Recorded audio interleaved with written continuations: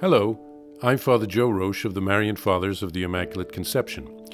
Thank you for joining us as we continue with our year-long journey reading the diary of St. Maria Faustina Kowalska from beginning to end. Today we take up from where we left off, beginning with diary entry number 895. January 23rd, 1937. I did not feel like writing today. Then I heard a voice in my soul. My daughter, you do not live for yourself, but for souls. Write for their benefit. You know that my will as to your writing has been confirmed many times by your confessors. You know what is pleasing to me, and if you have any doubts about what I am saying, you also know whom you are to ask. I grant him light to pronounce judgment on my case. My eye watches over him. My daughter, you are to be like a child towards him, full of simplicity and candor. Put his judgment above all my demands. He will guide you according to my will. If he doesn't allow you to carry out my demands, be at peace. I will not judge you, but the matter will remain between me and him. You are to be obedient. January 25th, 1937. Today my soul is steeped in bitterness. O Jesus, O my Jesus, today everyone can add to my cup of bitterness. It makes no difference whether they be friend or foe. They can all inflict suffering on me. And you, O Jesus, are bound to give me strength and power in these difficult moments. O blessed host, support me and seal my lips against all murmuring and complaint. When I am silent, I know I shall be victorious. January 27th, 1937. I feel considerable improvement in my health. Jesus is bringing me from the gates of death to life, because there was so little left but for me to die. And lo, the Lord grants me the fullness of life. Although I am still to remain in the sanatorium, I am almost completely well. I see that the will of God has not yet been fulfilled in me, and that is why I must live. For I know that if I fulfill everything the Lord has planned for me in this world, he will not leave me in exile any longer, for heaven is my home. But before we go to our homeland, we must fulfill the will of God on earth. That is, trials and struggles must run their full course in us. O my Jesus, you are giving me back my health and life. Give me also strength for battle, because I am unable to do anything without you.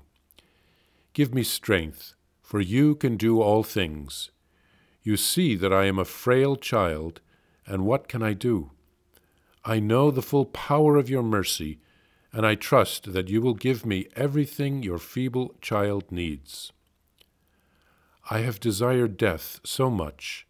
I do not know whether I shall ever again in my life experience such great longing for God. There have been times when I fell into a swoon for him. Oh, how ugly the earth when one knows heaven. I must do violence to myself in order to live. O will of God, you are my nourishment.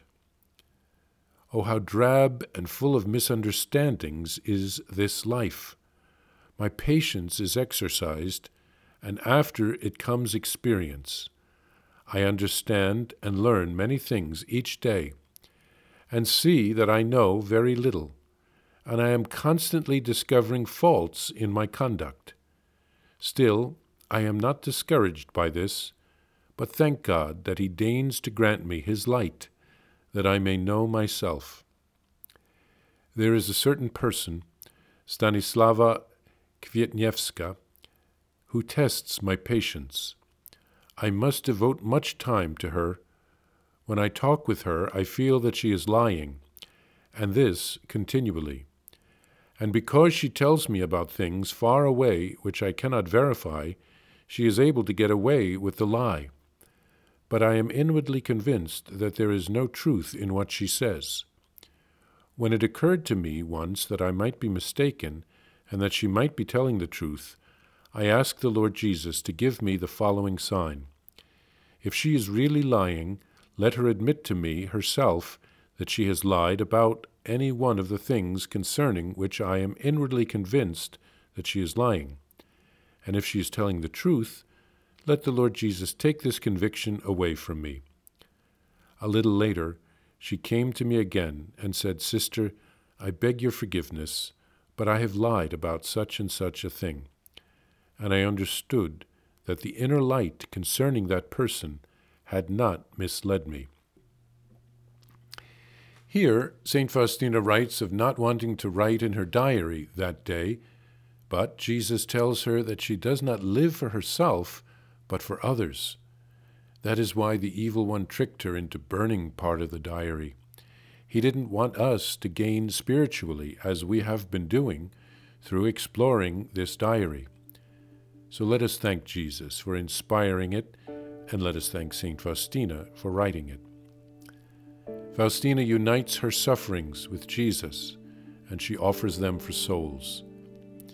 Then Jesus improves her health. It is not the end of her life as she had thought. She has more to do. We see some contrast between our life here on earth and the one to come. As St. Paul writes, what eye has not seen, ear has not heard, and what has not entered the human heart, what God has prepared for those who love him. Because St. Faustina has already had a taste of heaven, it's hard for her to come back down to earth and live this life far from God. And Faustina writes of discovering her faults anew each day, but not growing discouraged, because God will help her overcome them with his grace. And then Faustina writes of being able to read someone's soul. Apparently this was one of their wards, who she knew from the convent, who was now in this sanatorium along with St. Faustina. And inwardly, St. Faustina came to understand that this person was lying. But then she had some doubts, and in the end, God confirmed it. So this is a grace that some saints, especially confessors, like Padre Pio, received, so that they could help people to come to conversion.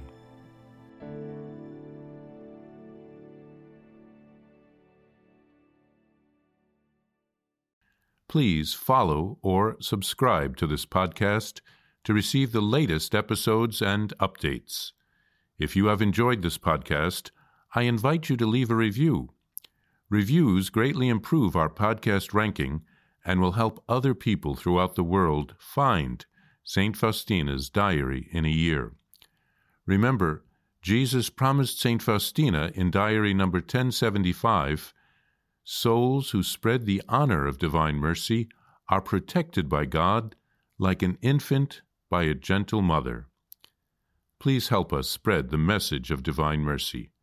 Thank you, and God bless you. Visit shopmercy.org to order your copy of Divine Mercy in My Soul, the diary of St. Maria Faustina Kowalska. It's available in print in English, Spanish, and Polish, and in English as an e-book, available now on shopmercy.org. Are you enjoying this podcast? I invite you to listen to more shows brought to you by the Marian Fathers of the Immaculate Conception. Join us daily for enriching spiritual content, which will help you on your journey with Jesus Christ. Simply visit DivineMercyPlus.org for a complete list of our shows. That's DivineMercyPlus.org.